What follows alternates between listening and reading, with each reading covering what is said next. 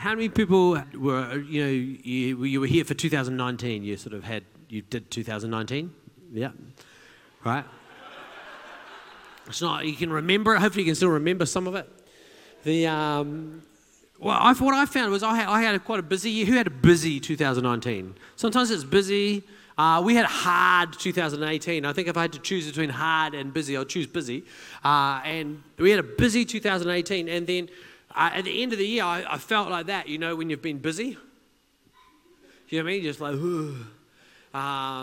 where everything sort of goes, you sort of lose. I sometimes think about when I'm doing well in myself, I feel like I'm bouncy inside.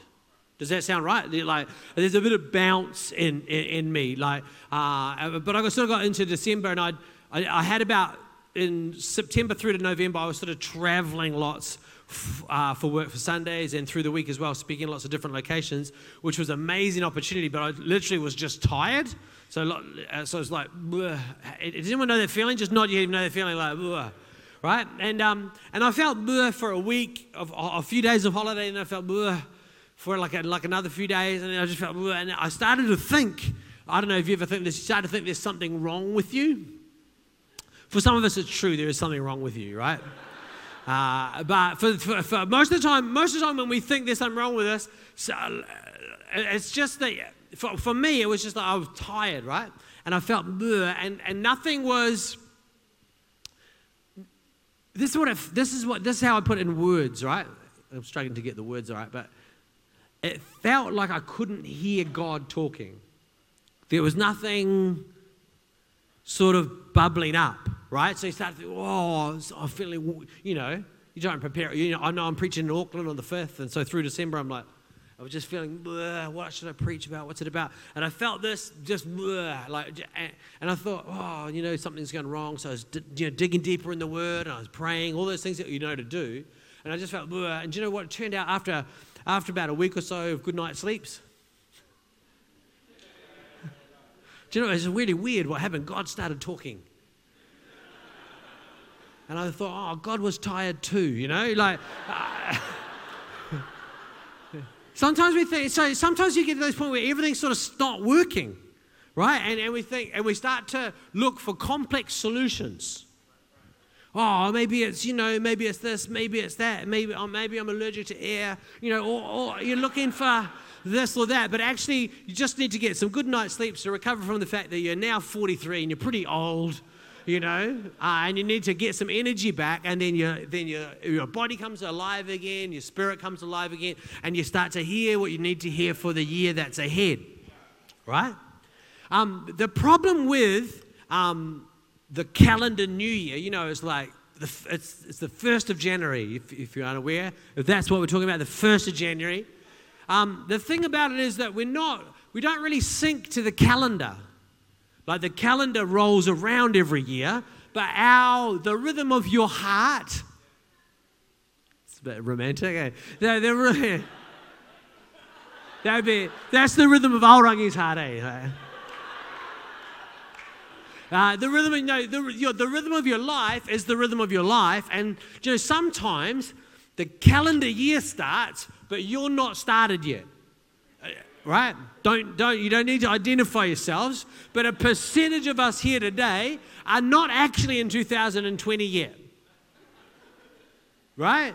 We're still dealing with 2010. 2019, right? We're still actually catching up. There's my older sister, Carly, she's awesome. One of the awesome things about her is that when you tell a joke, you then pause. Right? She lets everyone else have a turn laughing, right? And then a day, a week, sometime later, she will laugh, right? Because she's catching up, right? Because she has a different humor rhythm. It's quite normal. She has a different humor rhythm. And I want to suggest that actually different years, you hit different rhythms, different things going on inside of yourself. And sometimes the year have started, but you haven't started yet.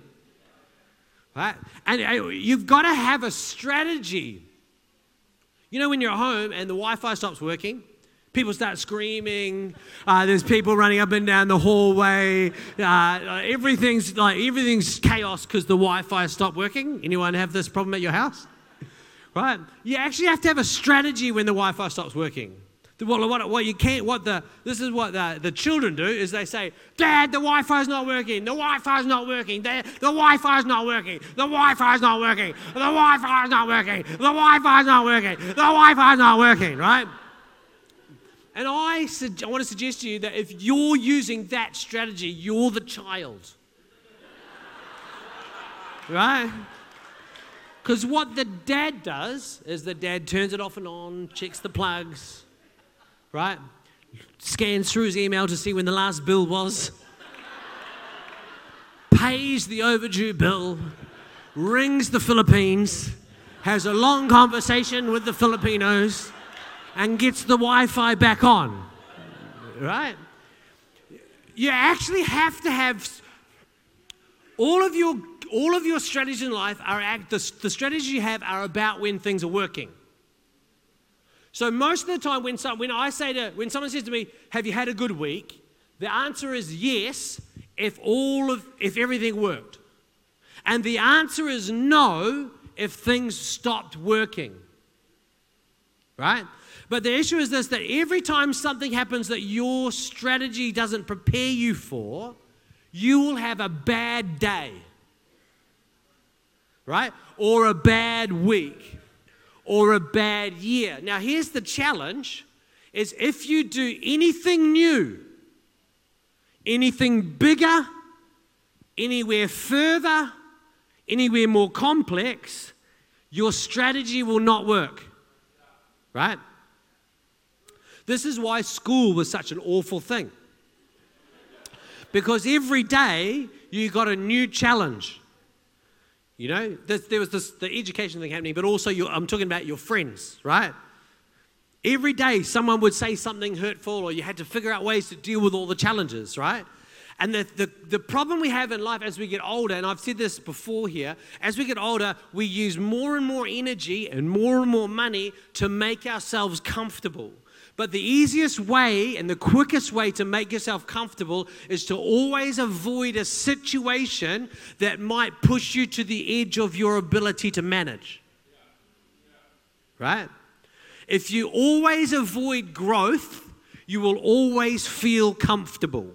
Right? If you always push for growth, you will regularly get to the point where your current strategy doesn't work. Right?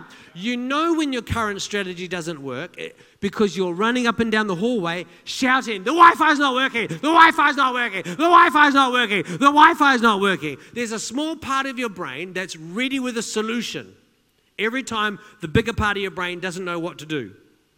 Your prefrontal cortex, when it knows what to do, it keeps the other parts of your brain calm. Right? The limbic system keeps calm if the prefrontal cortex knows what to do. As soon as the prefrontal cortex doesn't know what to do, the limbic brain, which I like to think of as the monkey brain, says, I know what to do, but the problem is that the monkey brain's only solutions are running away or punching people. Right? So this is actually how the two parts of your brain work. You get up in the morning, you have a shower. You get dressed in your work clothes. You eat some Weet-Bix, right? Your prefrontal cortex can manage all of that. You don't even have to think about it. You shave, all that sort of stuff. Do all these complex processes. As you go out the door, you reach down for your car keys, which aren't there. Right? So then what do? You calmly look around the house. No, you don't. You start running up down the hallway. Who's got the car keys? Who's got the car keys? Right? Now the challenge is as we go through 2020, the challenge is, what I want to do today is I want to talk about what do you do when you don't know what to do? What do you do when it's not working? Right? Because you already know what to do all the other times. Right?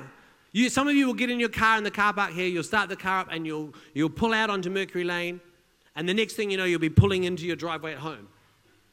And you'll wonder to yourself, how many pedestrians did we run over on the way here? Do you do that when you're leaving work? You get in the car, you pull out, and you start driving home from work, and the next thing you know, you're pulling in. You have no memory of the whole journey. Right? That's because you know the way. But imagine you're pulling into your deathbed and you have no memory of the whole journey. Because the whole time you kept things on autopilot. You did it the way you've always done it. You lived the life you've always lived. You never put yourself in a position where you had to learn a new strategy. Amen. I think that will suffice. Matt, that suffices for an introduction. Yeah, that's good. We don't need to labor it again. I've got 3 other ideas, but I will leave them. We'll leave them based on Pastor Matt's advice. We're going to call that the introduction. So if you're wanting to tick, if you've got a list introduction, tick that off. And we'll be moving on to the scriptural part of the sermon. So I know a lot of people have been holding out for this moment. So let's open your Bibles. So what do you do when it doesn't work? And so this is the first miracle of Jesus that's recorded in the book of John, and it's the wedding at Cana. Who's heard the story? Before the wedding at Cana. And I reckon there's insight. The way this miracle takes place is a good idea of our strategy, some strategy that we can implement in our own life when we need those miracles to keep the thing moving, right? Is that okay? So turn to the scripture, which is, here it is here.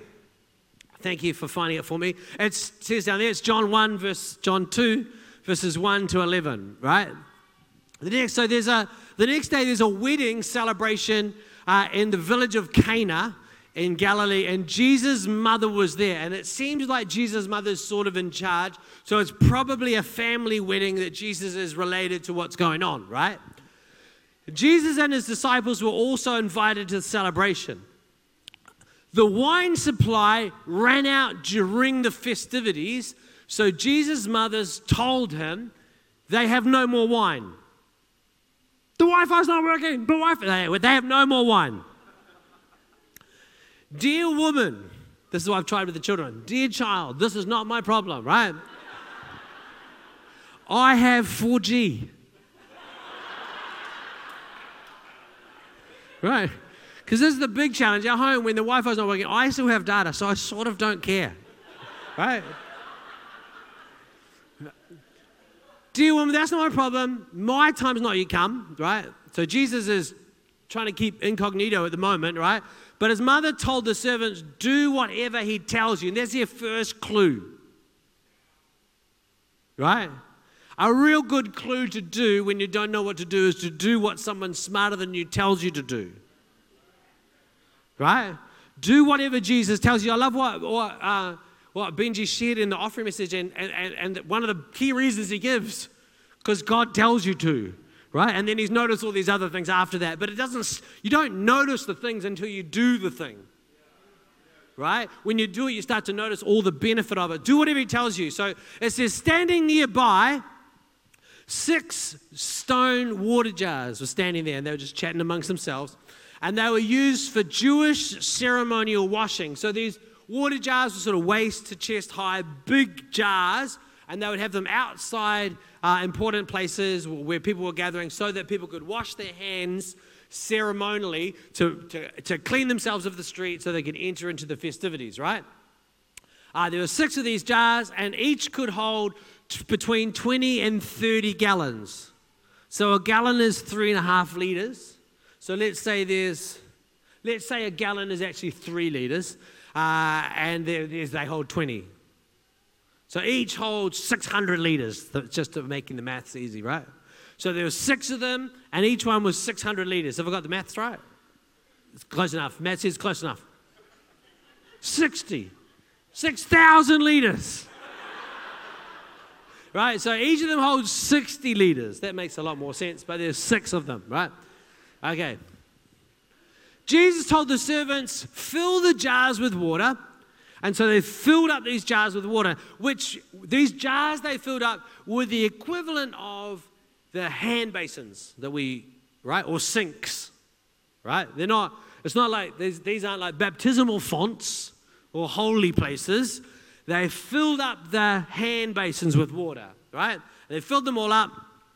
And they said, when the jars have been filled, he said, as Jesus said, now dip out some water, draw out some water, take it to the master of ceremonies. So the servants followed his instructions. There's a bit of a pattern here. They did what he said, and then they followed his instructions. When the master of ceremonies tasted the water that had now turned into wine, not knowing where it had come from, though of course the servants knew, he called the bridegroom over.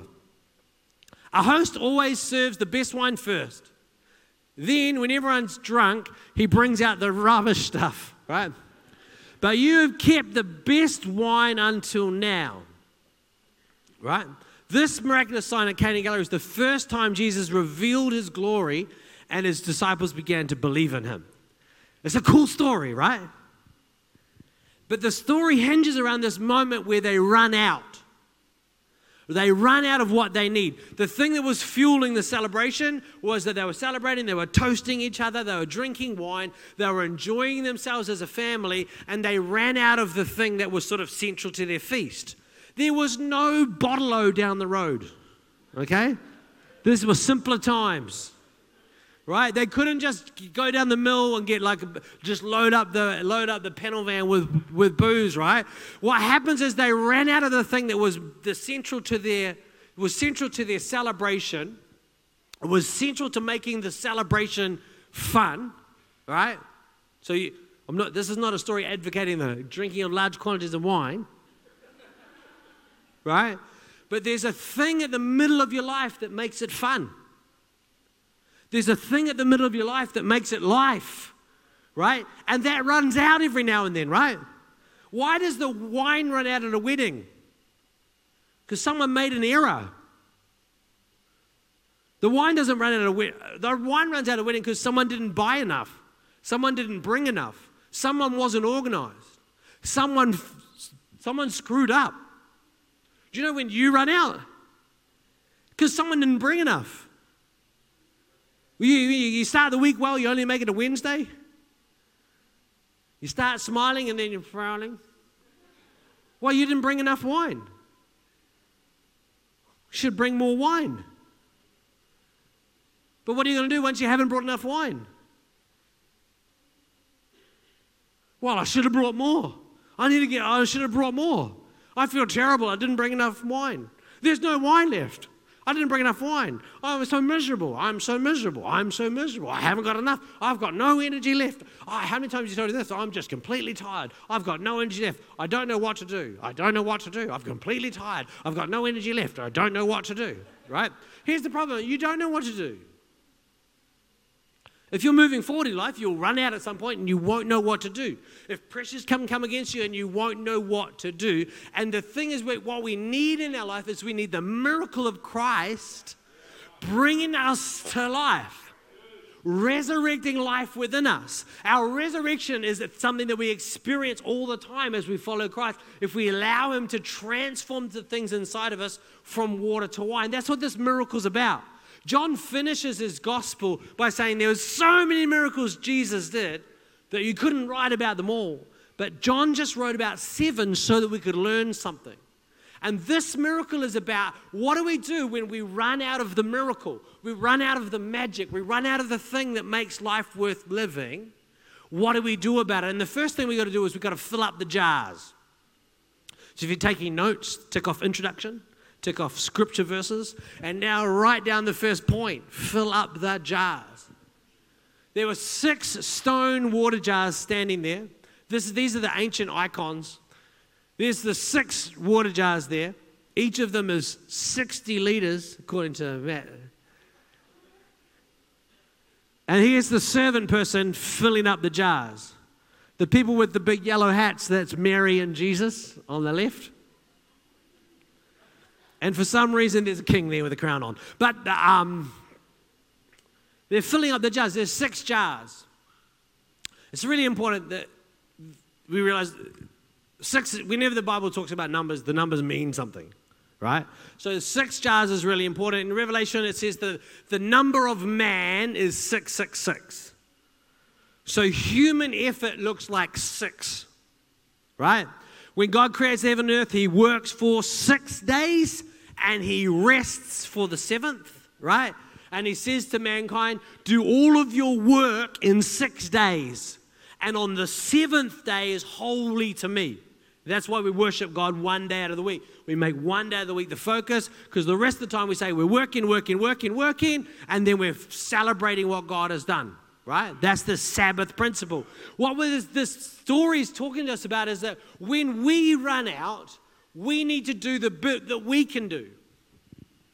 So you can't fill your life with miracles, right? You can't do miracles, Scott. Jesus does miracles, but we can do water. Right? Jesus does do miracles, but we do water. When we fill up the jars, then Jesus can turn the water to wine. I've got a 12-year-old son, and I've actually got 4 children.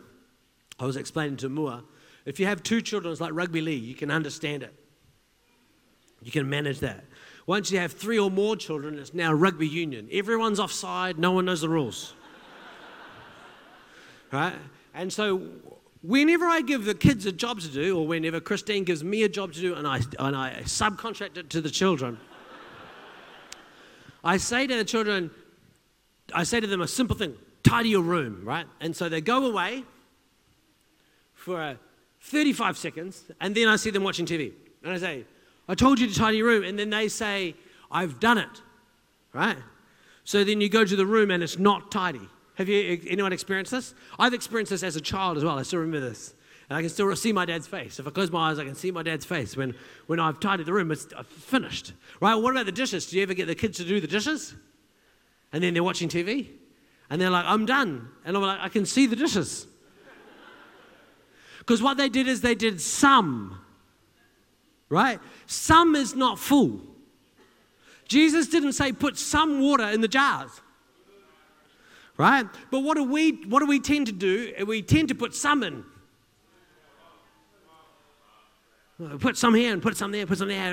Now, I've put water in the jars. But the instruction is explicit by Christ, is to fill up the jars. Because he could have said, put some water in the jars. That's also a legitimate saying, right? It would still be a great miracle. But he actually said, fill up the jars. And I reckon at the start of 2020, it's a hard one to say. At the start of this year, we'll do that. At the start of this year, come on, our challenge is, first of all, we've got to identify what the jars are, and then we actually have to begin filling them up.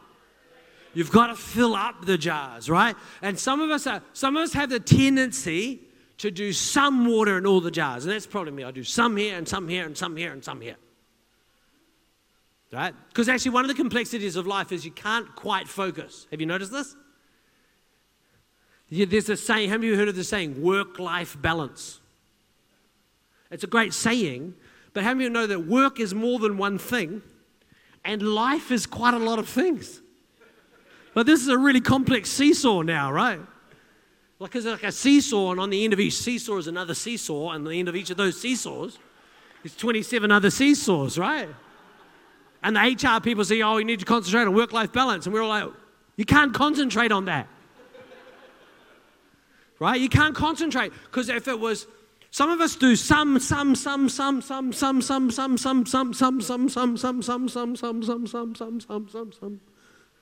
Oh, I'm putting some everywhere, right?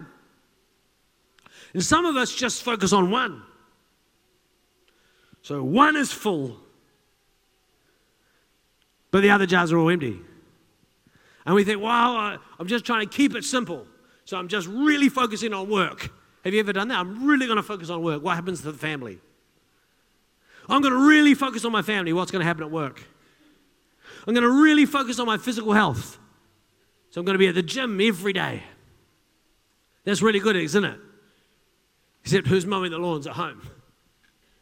The 11-year-old is not finished, right? Here's the challenge. And across our life, there's more than one thing we need to fill up, right? And we have to do more than some. We've got to fill it up. So I don't know about you. I don't know for you, I reckon I was thinking, what are these jars? And I think I know what the jars are I have to fill up.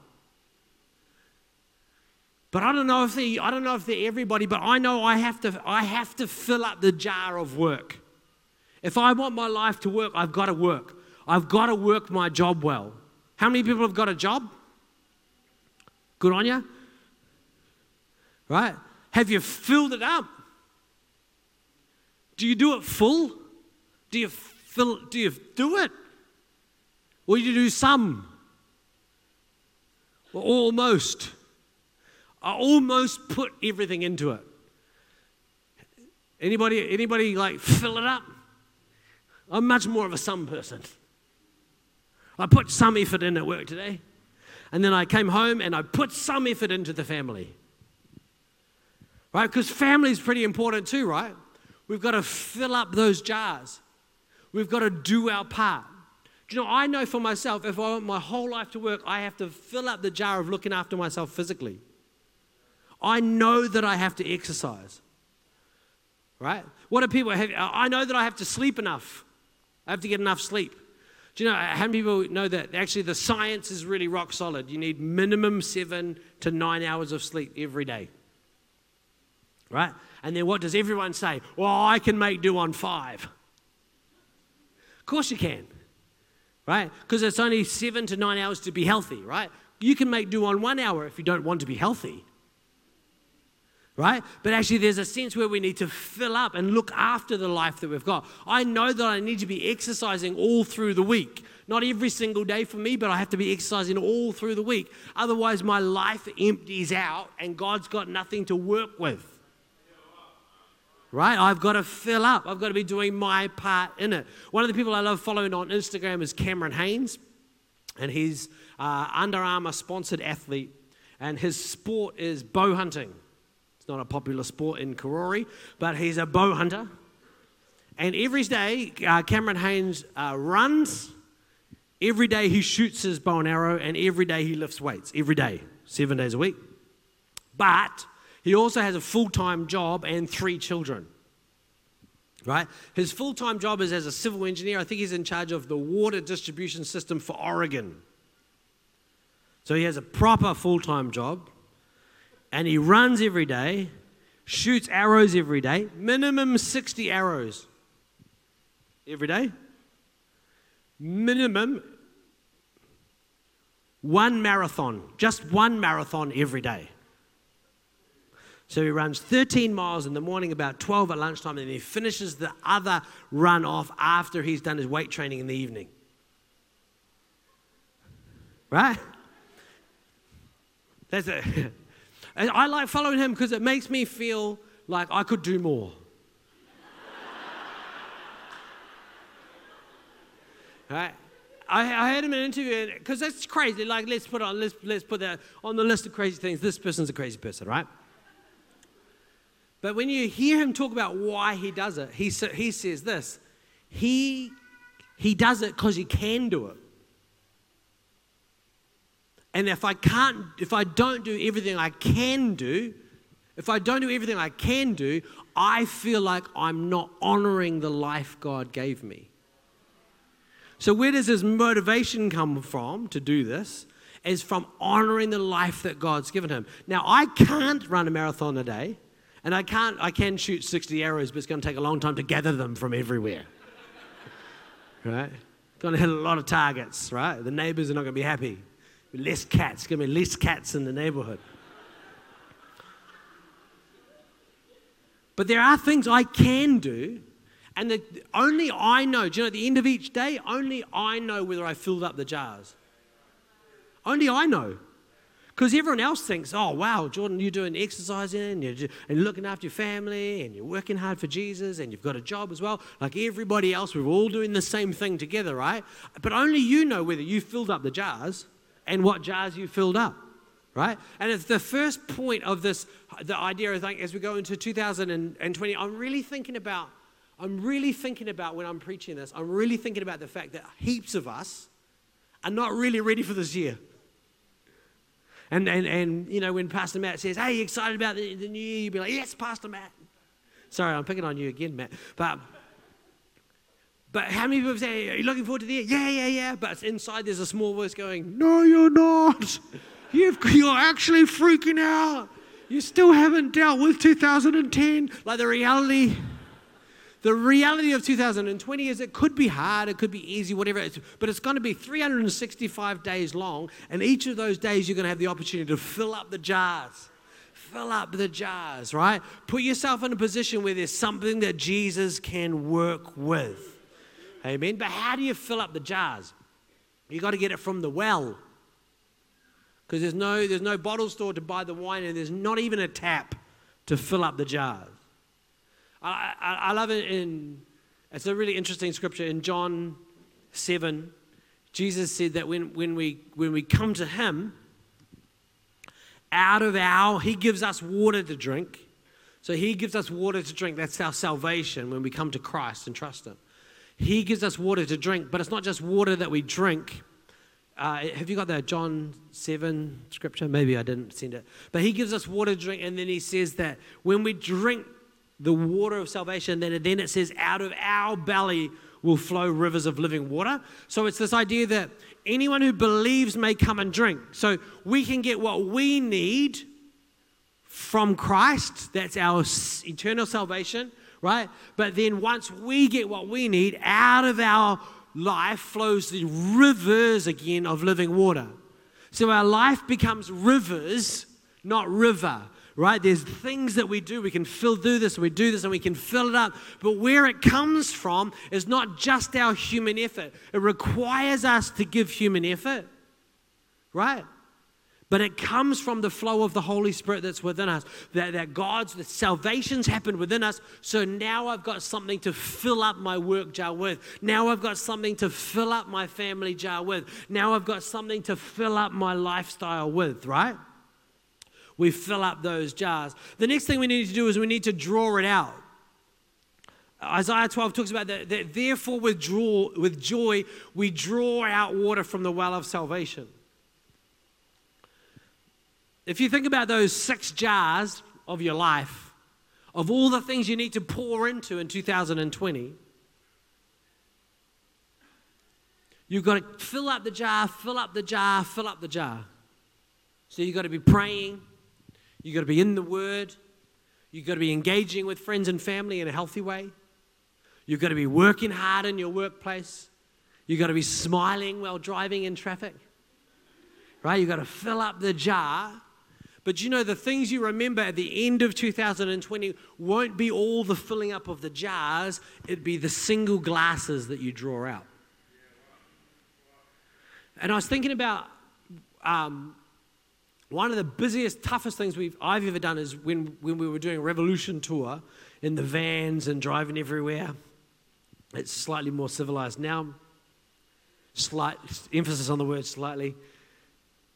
But it was, for some of the guys, it was 4 weeks. For me, it was usually 3 weeks of travel, early morning, late night driving. As a church, and as actually a whole movement of churches, we actually invested a huge amount of money every single year to run the events, to do the school programs up and down the country. But one of the things I always used to look for was what's the one moment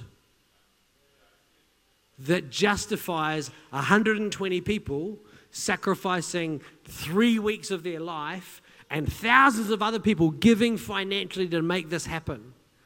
Do you know, every single year there'd be one story that would, for me, justify the whole thing. There'd be one person's testimony. There's people in this room who are that one story. Hey, Luca.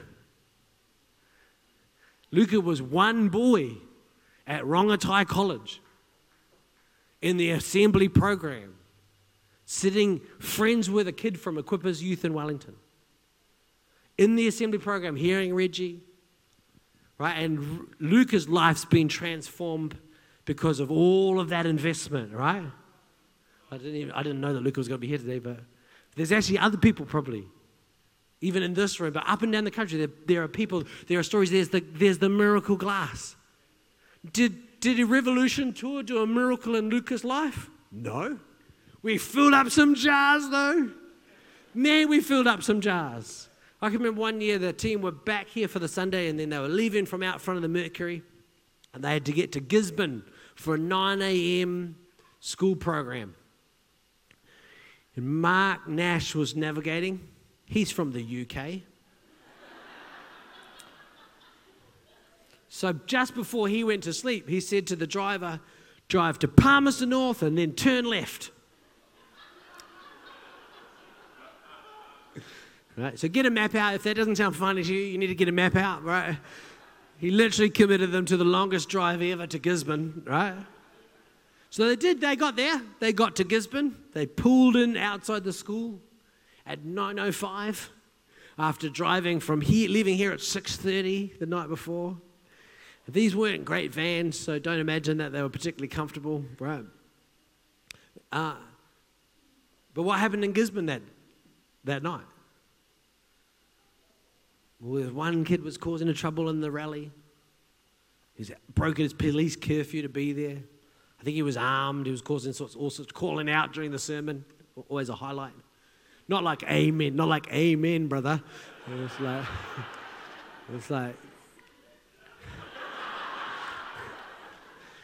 Yeah, I don't remember what he called out, but I imagine what I would call out. Anyhow, he ended up getting taken away by the police, which is sometimes helpful.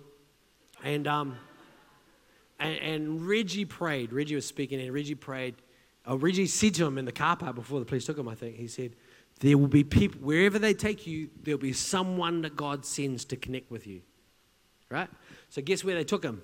Youth Justice North.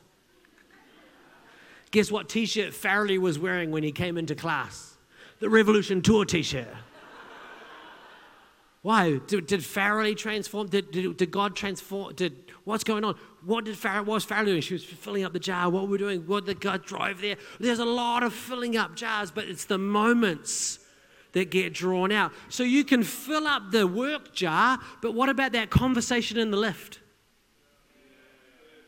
Come on, what about that moment just as everyone else has left and someone asks a question? You can fill up the family jar and do good by your family, but what about that moment when the 10-year-old asks a really important question?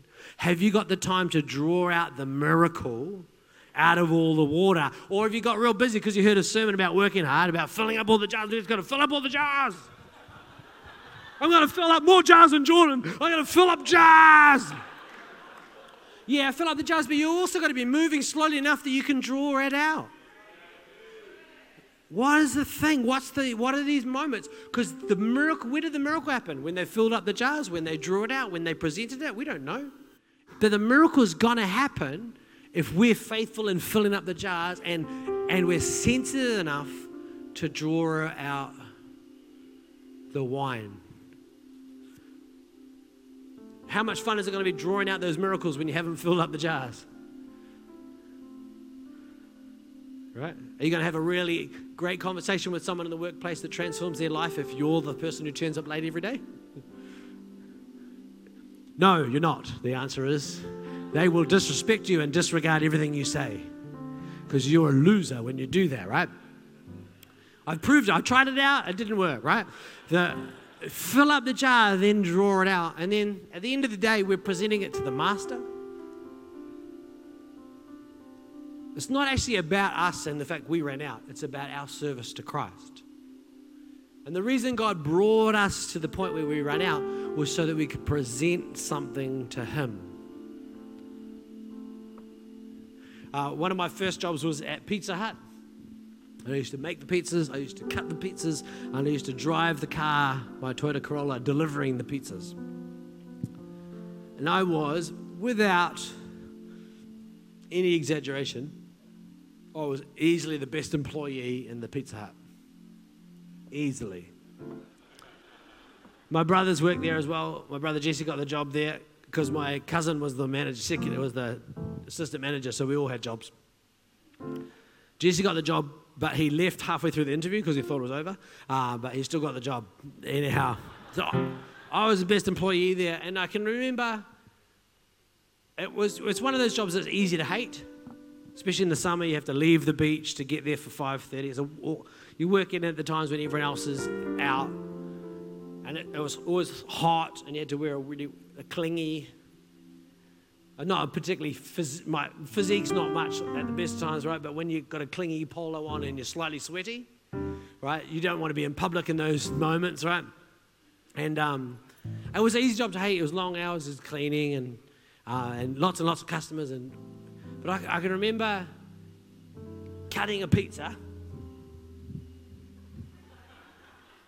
and slamming it into a box one day and thinking, I could cut that pizza better than that. Because actually everything I do is to God, is for God. You know, so I can remember, have you ever got a pizza and someone's got a piece like this? Right, have you got that pizza? And then you get this piece. Right. Just shocking. So I thought, I'm not going to be the guy who cuts the pizza like that, creating family division. Breaking up friendships. I'm going to cut it even. So do you know what I started doing? I started cutting the pizzas perfectly even. Do you know, then I started topping the pizzas tidily. You know, so it didn't look like a dog had it looked like a person had made food. Right? That's what I wanted. I decided I wanted to look like food when people opened it up. I felt like that was a noble aim. Right? Why? Because it was unto God. I've loved watching David's career with the Warriors. Mainly on social media because I can't afford Sky. But the hashtag for an audience of one. Like everyone's watching, but only one person matters.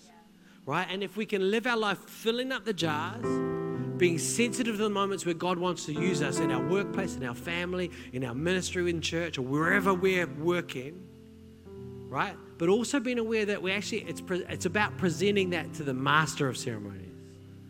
It's not about who's demanding what from us. It's about presenting something to him. 1 Corinthians says we should do whatever we do, we should do for the glory of God.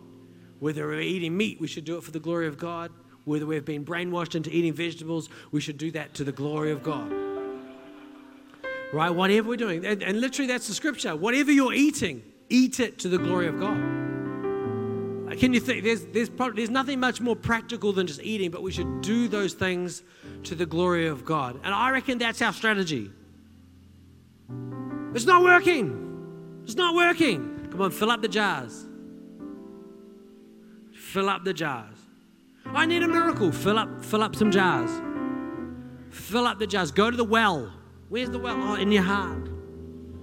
Allow something from God to fill up your life. Fill up your life. Fill up your life. Well, it's not particularly practical. It's sort of mystical. Right? But I think we know what it feels like to fill up those jars versus to do some. To fill it up. At the end of the day, did I fill up the jars? Tomorrow, can I fill up the jars? Then be sensitive to God using you and being aware of the fact that all of our services to God, that's what's going to allow us to be in a position of miracles in 2020.